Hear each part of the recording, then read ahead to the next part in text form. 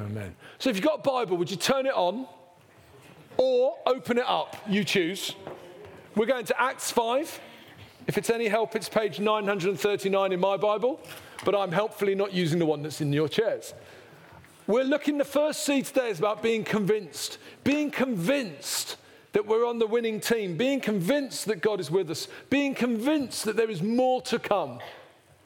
So let's start reading from verse 12. The apostles performed many signs and wonders among the people, and all the believers used to meet together in Solomon's colonnade. No one else dared join them, even though they were highly regarded by the people. Nevertheless, more and more men and women believed in the Lord and were added to their number. As a result, people brought the sick into the streets and laid them on beds and mats, so that at least Peter's shadow might fall on some of them as he passed by. Crowds gathered also from the towns around Jerusalem, bringing the sick and those tormented by impure spirits, and all of them were healed. Then the high priest and all his associates, who were members of the party of the Sadducees, were filled with jealousy. They arrested the apostles and put them into public jail. But during the night, an angel of the Lord opened the doors of the jail and brought them out. Go stand in the temple courts, he said, and tell the people all about this new life. At daybreak, they entered the temple courts as they'd been told and began to teach the people. When the high priest and his associates arrived, they called together the Sanhedrin, the full assembly of the elders of Israel, and sent to the jail for the apostles. But on arriving at the jail, the officers did not find them there. So they went back and reported, "We found the jail securely locked with the guards standing at the doors. But when we opened them, we found no one inside." On hearing this report, the captain of the temple guard and the chief priests were at a loss, wondering what this might lead to. Then someone came and said, "Look, the men you put in jail are standing in the temple courts, teaching the people." You know, our first week in this job, and I took on leading the Evangelical Alliance about 3 months before COVID, so it's been really fun. It's been really important, but it's been really fun. And in my first week in this job, I was interviewed by a secular journalist. First question, why is the church dying? I said, I've never heard so strange a question. I don't understand why you'd be asking that. More people gave their lives to Jesus yesterday than any day since Jesus rose from the dead. And if you want better news still, more people will give their lives to Jesus today than did yesterday. The church has never grown this fast in its history. I've never felt so much on the winning team. I do not understand your question, and it couldn't be less based in fact than anything else you could ask me. She said, okay. She said, why is the UK church dying? I said, that's a totally different question. I said, you see, there's not a section in heaven for British people.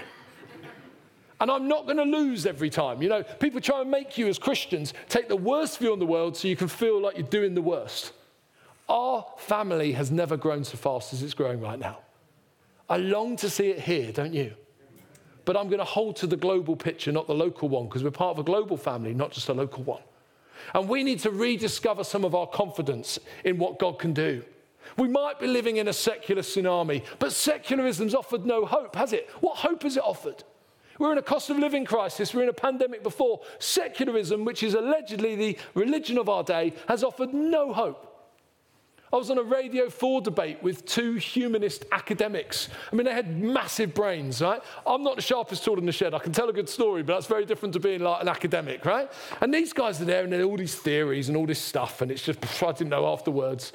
And at the end, the host says, Reverend Calver, what do you think? I just said, I think it's really a real shame that in a time when the nation is desperate to believe that there is hope, these two incredible gentlemen have only contributed to making the deficit of hope greater. You see, for me, hope as a name, his name is Jesus. And Jesus changes everything. I went into a gospel ask, then they cut you off because you're not allowed to do it on the BBC. But you've got to have a go, haven't you? As I tried. We're living in a time when the world thinks prayer could be seen as harmful. We're living in the time of a cost of living crisis. But in the midst of it, we have the same God with us every day and every moment, who has overseen these revivals through history, who rose from the dead, and who is the God of the Old Testament and the New Testament is with us today. And we need to rediscover our confidence in being convinced that he is with us and for us. So 3 little things as you start this series that I think are important. Simple reminders. You'll know them all already, but it's important to be reminded. And the first is this, from verses 12 to 16. Our God is all powerful. Our God is all powerful. I'm a keen runner. I go running every other day, not too far, maybe 6 or 7 miles a pop. And I'm a keen runner. And I run in Adidas running shoes. Only because there's an outlet near my house, nothing else.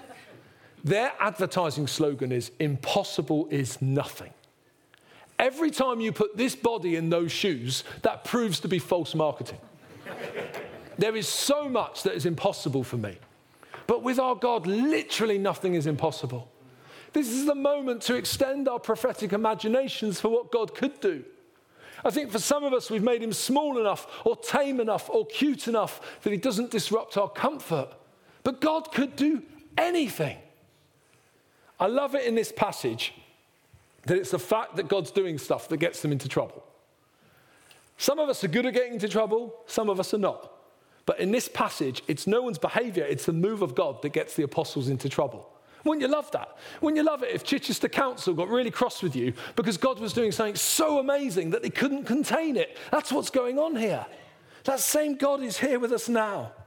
You know, angered by a previous assault on the apostles where they'd thrown a couple of them in jail, the authorities now throw them all in jail because they see that this powerful God's moving and they think we must stop him. Our God is so powerful. And you know what I love about our God too? He can move powerfully even when we do things badly. Don't you find that a great comfort? If it was dependent on me, we're in trouble. But he can move powerfully even when we blow it. My worst ever sermon was over a decade ago in North Wales. It was on a Friday night. Getting to North Wales from London on a Friday night is something of a disaster. It was also in my youth ministry days. I had been told there will be hundreds of young people there. I eventually got there after the journey from death. And I get there and I've got more fingers than there were young people at this event. There were 9 teenagers. Also, the churches are clubbed together in the area to hire in a 10-foot high stage. Because they'd paid for it, they insisted that I preached from it. I'm already 6'3". So there I am, 16'3" in the air, towering over a bunch of young people smaller in number than the disciples.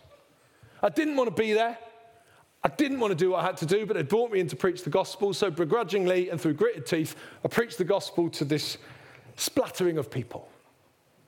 Then what happens is, this is back in the day before bank transfers. You used to have the ministry of envelopes. They'd give you an envelope with a check towards your work in it. I always had a rule, do not open the envelope till you get home. Spend the journey home talking with Jesus about how it went. Do not decide how it went based on the size of the gift.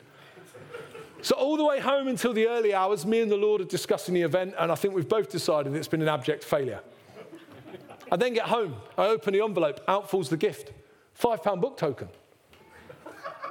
You can't put that in a petrol tank, right? So I have paid for the worst day ever.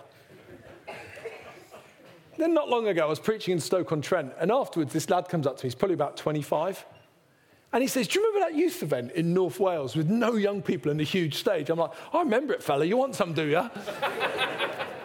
He says, I gave my life to Jesus that night. I said, how? He said, I'm now a youth evangelist. I've just done a mission locally. 32 young lads gave their lives to Jesus last week. You only have to get one Samaritan woman to get their village.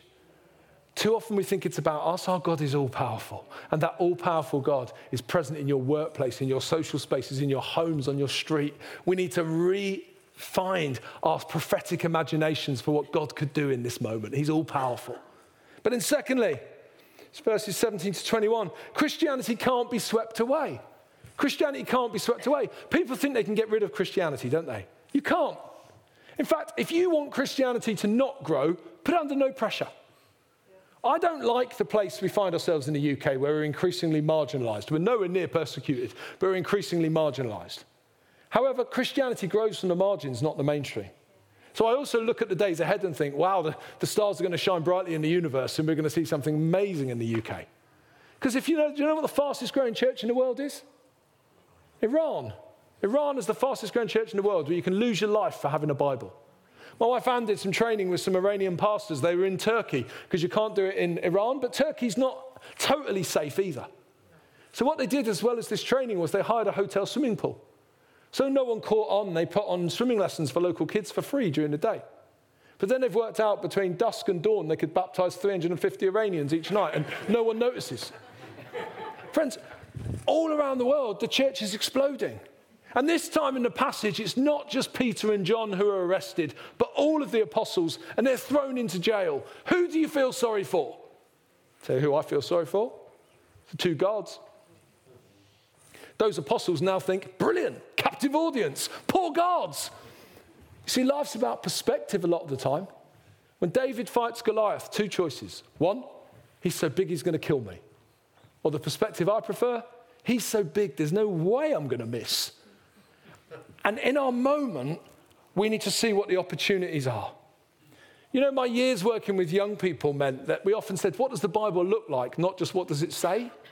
Because the Bible is the most visual book ever when you actually talk about what it looks like. And it's important when engaging with younger generations we do that.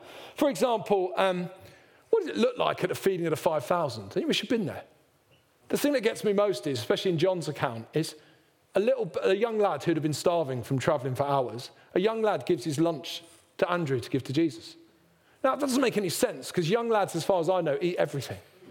So the lunch that Jesus feeds 12 to 15,000 people with, because let's be honest, no one counted the women and children, the lunch that Jesus does that with is a lunch that a young lad who would eat anything looked at and thought, I don't fancy this, give it to Jesus. I mean, what a moment when a lunch that even a boy rejects is used to feed a field. Or what about when Jesus is resurrected? In the Gospel of John, the very first thing he does, folds up dirty washing. He's buried in 2 sheets. Mary and Joseph clearly raised him really well. He rises from the dead, and the first thing he does, he starts folding up one of the sheets. Then at some point he realizes he's got more important things to be doing, leaves one sheet folded, one unfolded. Out he comes with the resurrection message. It's interesting, isn't it? What about Lot's wife? Have you ever asked yourself why a pillar of salt, not a pillar of pepper? I wish I knew. Or what about Elijah and Elisha? 50 prophets, river splits. They go up this little hill. Elijah turns to Elisha, what do you want? I want to be twice as good as you. They get to the top of the hill. There's chariots, there's whirlwinds, there's fire. Elijah goes to heaven. All Elisha's left with is some skanky second-hand coat. Elisha's walking back down the hill, bricking it. I can't even make a river split. But in the end, whacks the water. Where is the God of Elijah? Waiting for Elisha to continue the work. The Bible's so visual, isn't it? But in this passage, let's get visual. Because they're banged up. But then during the night, I mean, this is crazy. You read it and you think, oh, yeah. No, hang on. During the night, an angel comes along, walks past the guards, unlocks the door, says, out you come, fellas. Here's the fun bit. Locks the door again. Good news, fellas, you're free. Bad news, you better crack on doing some more preaching. You know, but what a risk. The authorities think they can get rid of Christianity by locking up the Christians. You can get rid of the odd Christian, but Christianity cannot be swept away. Throughout history, people have tried to get rid of Christianity by persecuting Christians, but it doesn't work. From the early church, where in that time many of the first disciples were used as human candles in Emperor Nero's garden, through to things like the so-called Islamic State of today. You cannot get rid of Christianity, however much people try. You know, and we know the end of the story, don't we, friends? If you want to be convinced, we need to hold on to the end of the story, not the middle that we're living in. The end of the story, regardless of how many good or bad things happen between now and the end of time, the end of the story is that Jesus wins. Therefore, in the middle, we can stand strong, knowing it will be okay. I love it when Paul writes to Rome in Romans 1. I'm bound, I'm eager, I'm not ashamed of the gospel. We all think, yeah, good. Well done, Paul. Well done, good. But when you actually think what that would have looked like, Rome was the ultimate in imperial power and pride. It was the ultimate in human creation. People would go on a sort of quasi-pilgrimage to stare in awe and wonder at what Rome was, what people had created. Isn't this amazing? Isn't this fantastic? Look what people have done. Wow. It was the ultimate power base. In contrast, Paul was a funny-looking little fella. He had a bald patch, crooked nose, bad eyesight, bandy legs, no great rhetorical gifts. So funny-looking little fella, incredible city of imperial power and pride. Paul writes, I'm bound, I'm eager, I'm not ashamed of the gospel. In that day, he might have been laughed out of town for that opinion, but 2,000 years on, Rome is a bunch of ruins and Jesus is alive.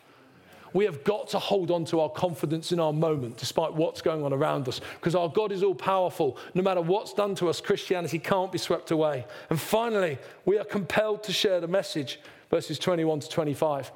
Does anyone know what they are on the screen? Grains of sand under a microscope. Sand from a distance looks the same. Up close, it all looks very different. It's a bit like people. We're compelled to share. We're all compelled to share. Every Christian is either a witness or an imposter. Let's not be imposters. And it's going to take all of us to make a difference in this nation and in this community. And let's get one thing clear as well. None of us find sharing the gospel an absolutely fearless, simple task. We all get scared. We might have different lines. I think what my line is, I don't like preaching in parks. So what do you mean? What I mean is, churches get together. You might do this in Chichester, and you'd say, let's do something at maybe Pentecost.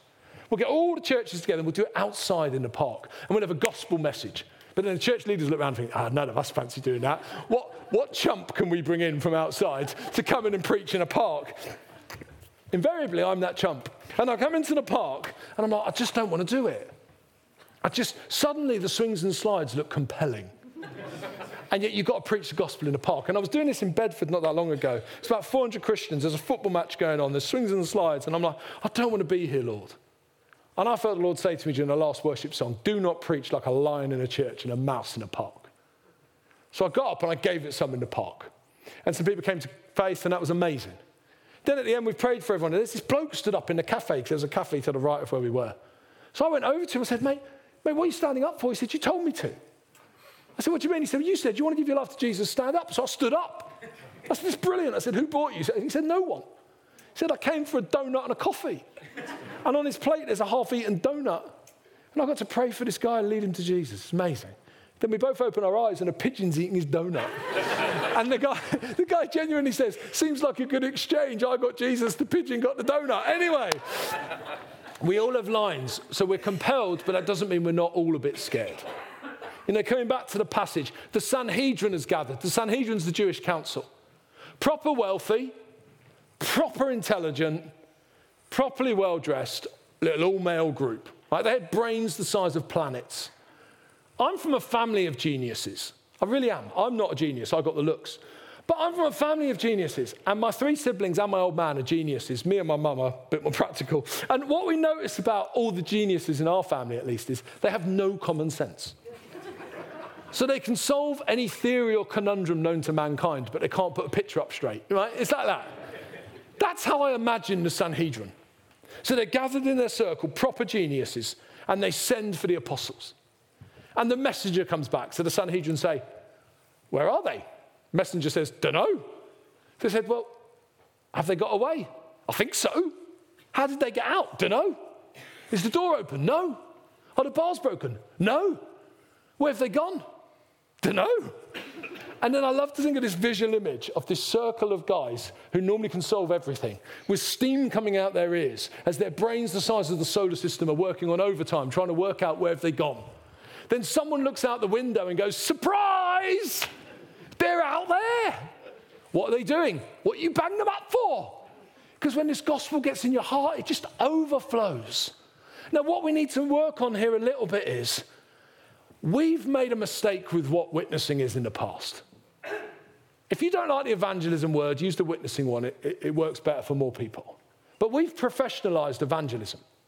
So we've made it something that certain people do with big mouths in a certain way. And we've made it very sort of one-dimensional. And the only way we do it is on a course or with a preacher at the front with all your friends coming to church. It was actually the whole way the church grew was the gossiping campaign from anyone who knew Jesus. And what we need to do is see every single Christian being a witness in their space. And what we need to do as a church is stop just celebrating decisions and actually work towards lifelong disciples. Good little chat over lunch. When did the disciples become Christians? It's a really fascinating thing to discuss because we think this is this linear journey, but you can do some of this stuff before decision, post-decision, during decision. But what we want is lifelong disciples. And it's going to take all of us reaching everyone for that to happen. Because let me let you in on a secret. I can be a bit much for some people. I can. I love the tube during rush hour. I get on with a Christian friend. We sort of stand in a really compact area, talk loudly to each other about Jesus. If anyone shows any interest, boom, divide and conquer. Right? I accept. Most people aren't like that. I definitely have the wrong personality for my nationality. That's fine. But we're getting to the point where, unless the church takes seriously the fact that all of us are witnesses where we find ourselves, what hope have we got of seeing the move of God we long to see in this nation? You know, I met a passion expert because I'm concerned I'm not passionate enough. That's not funny. Oh, I'm not passionate enough. And I met this passion expert. She said, do you know how you can tell what people are passionate about? I said, yeah. What they spend their money on. She said, no. She said, you literally could not be more wrong.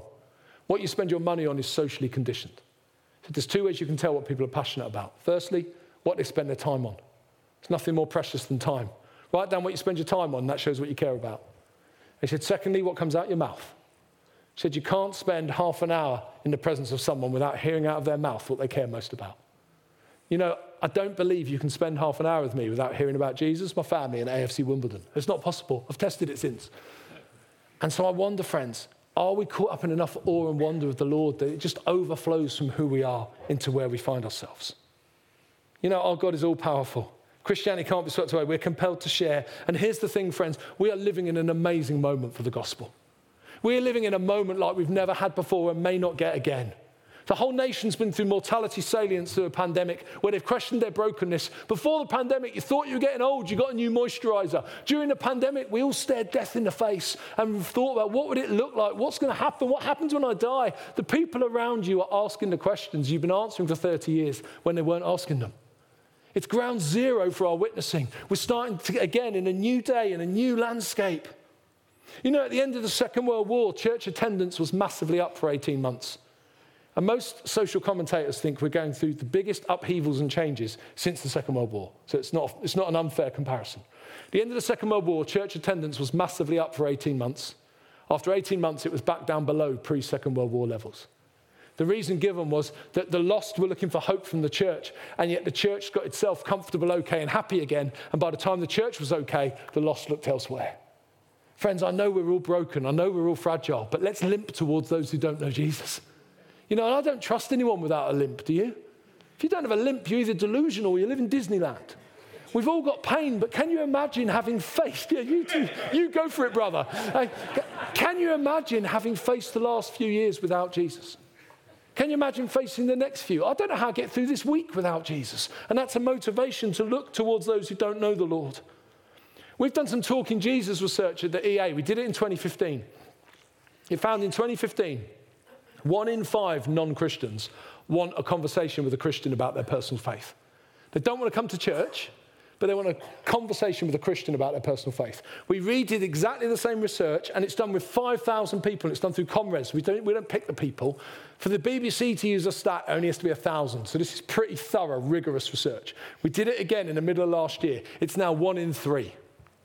So the spiritual temperature, not of those wanting to come to faith, but of those wanting to have a low-level conversation about your faith, has almost doubled in 7 years. And 7 years ago, we were ludicrously excited about 1 in 5. You only have to have 3 mates for one of them to want to know something about Jesus. Now is the time, now is the moment. Church, let's not lose our confidence, but let's go out there on a limb for Jesus.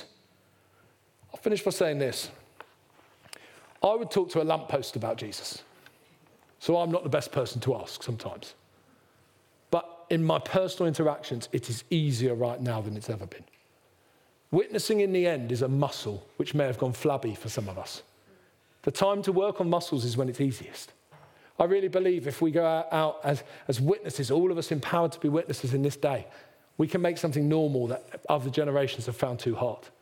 And then when it gets harder again, we won't even notice. So I'll give you 2 examples where I found it easier. First one, my hairdresser. Barber. I've gone to the same barber for 7 years. I live in northwest London, means I pay too much for everything. It includes my haircut. It's not hard, it's not done well, but it just costs a lot of money. And so my view was, if you're going to charge me that, I'm going to have a right go every time in that chair at telling you about Jesus. For 6 years, I got absolutely nowhere. Then the first time I went in after the first lockdown, he says this, I'm so pleased to see you. I've never wanted to talk about God so much. I was in there for an hour and a half when I said to him, mate, can you just do my hair now? You know, it's like, we were chatting away and chatting away. Every time I've gone in since, I tell this story because it's not a Hollywood story where he gave his life to Jesus there and then. But ever since I'd written off this guy as anyone who wanted to talk about faith, ever since we've talked about faith, every time I've gone in, and I've not been in for less than an hour before he starts my hair. I was in there not so long ago, about 3.5 weeks ago from that length. And he says to me, I don't understand. There's so much rubbish around. Why doesn't everyone just get on their knees and give their lives back to God? I said, I completely agree. Do you want to do that now? He says, I'm nowhere near ready. But He's on a journey. I'd given up, friends. I'd given up. He's on a journey. Or another one is at a funeral. This guy comes towards me. He's about 25. He's in incredibly good shape. I don't often notice the physique of another man, but this guy's got muscles popping out of everywhere as he walks towards me. It's like looking in a mirror. And he comes up to me and he starts having a go. He says, my mum used to watch you and your wife on TBN. You had a TV show and she wants you to do some more. You've stopped. You must do some more. She's cross with you. I said, I'm really sorry, mate. We can't do everything. We can't do it all. No, you haven't heard me. My mum is cross with you. You must do some more. I said, I'm really sorry. We can't do everything. He said, okay, let me tell you something. He said, I got so bored during the second lockdown that I watched 4 episodes of your program with my mum. And I gave my life to Jesus. Now, let me just explain, friends. This is me and Anne sat on a sofa talking about complex Bible passages. Because of Ofcom, you can't do gospel asks. It's not very evangelistic. You don't have to do as much in this moment for people to be open. People are crying out for hope. People are crying out for something greater. People are longing for something deeper. People have put their faith in politics. It's blown it. People have put their faith in the football scores. That's a really stupid thing to do. People have put their faith in the economy. That's not working. You know what? In the end, hope has a name. His name is Jesus. And this is our moment as the church to go for it. Because our God is all-powerful. Christianity can't be swept away. We're compelled to share the message. We ask the Lord for forgiveness where we've made evangelism a personality type, when actually witnessing is for all. We need to go for it, church, because we won't get this day again. I can't imagine a time again. I don't know how it gets higher than 1 in 3 people want to know more about your faith. It's a pretty good place to start, isn't it? People tell us we're finished. I think the greatest days are yet to come. And I think the Lord's got great plans for the UK. But it's going to start somewhere with a bunch of Christians saying, here we are, Lord, use us. We'll be your witnesses and we'll go for it. Let's pray, shall we? When I was at school, people's eyes are shut. When I was at school, every school report apart from PE said 3 words on it: could do better. Every single one, without fail, could do better. Not should, just could. If you bother trying, you could do better. And I just wonder for some of us, if at the start of this new series, we want to say to the Lord, Lord, do you know what? I'd love to do better in my witnessing to others. I'd love you to open opportunities to me. I'd love to be more attentive to what you're doing as I find myself on my front line. I'd love to be more open, Lord, to what you're up to. Because it's one thing to say, I'm not witnessing at all. I now want to be Billy Graham. Friends, that might be too far for now. But I think for some of us, we just want to say, Lord, I really want to do better. And I want you to anoint and equip me to do better. And if that's you and you're able, I want you just to stand so I can pray for you, because I just love to pray for the Lord to equip and anoint some of us, just to make more of the opportunities in front of us as we seek to share his hope. So if that's you want to just stand if you're able.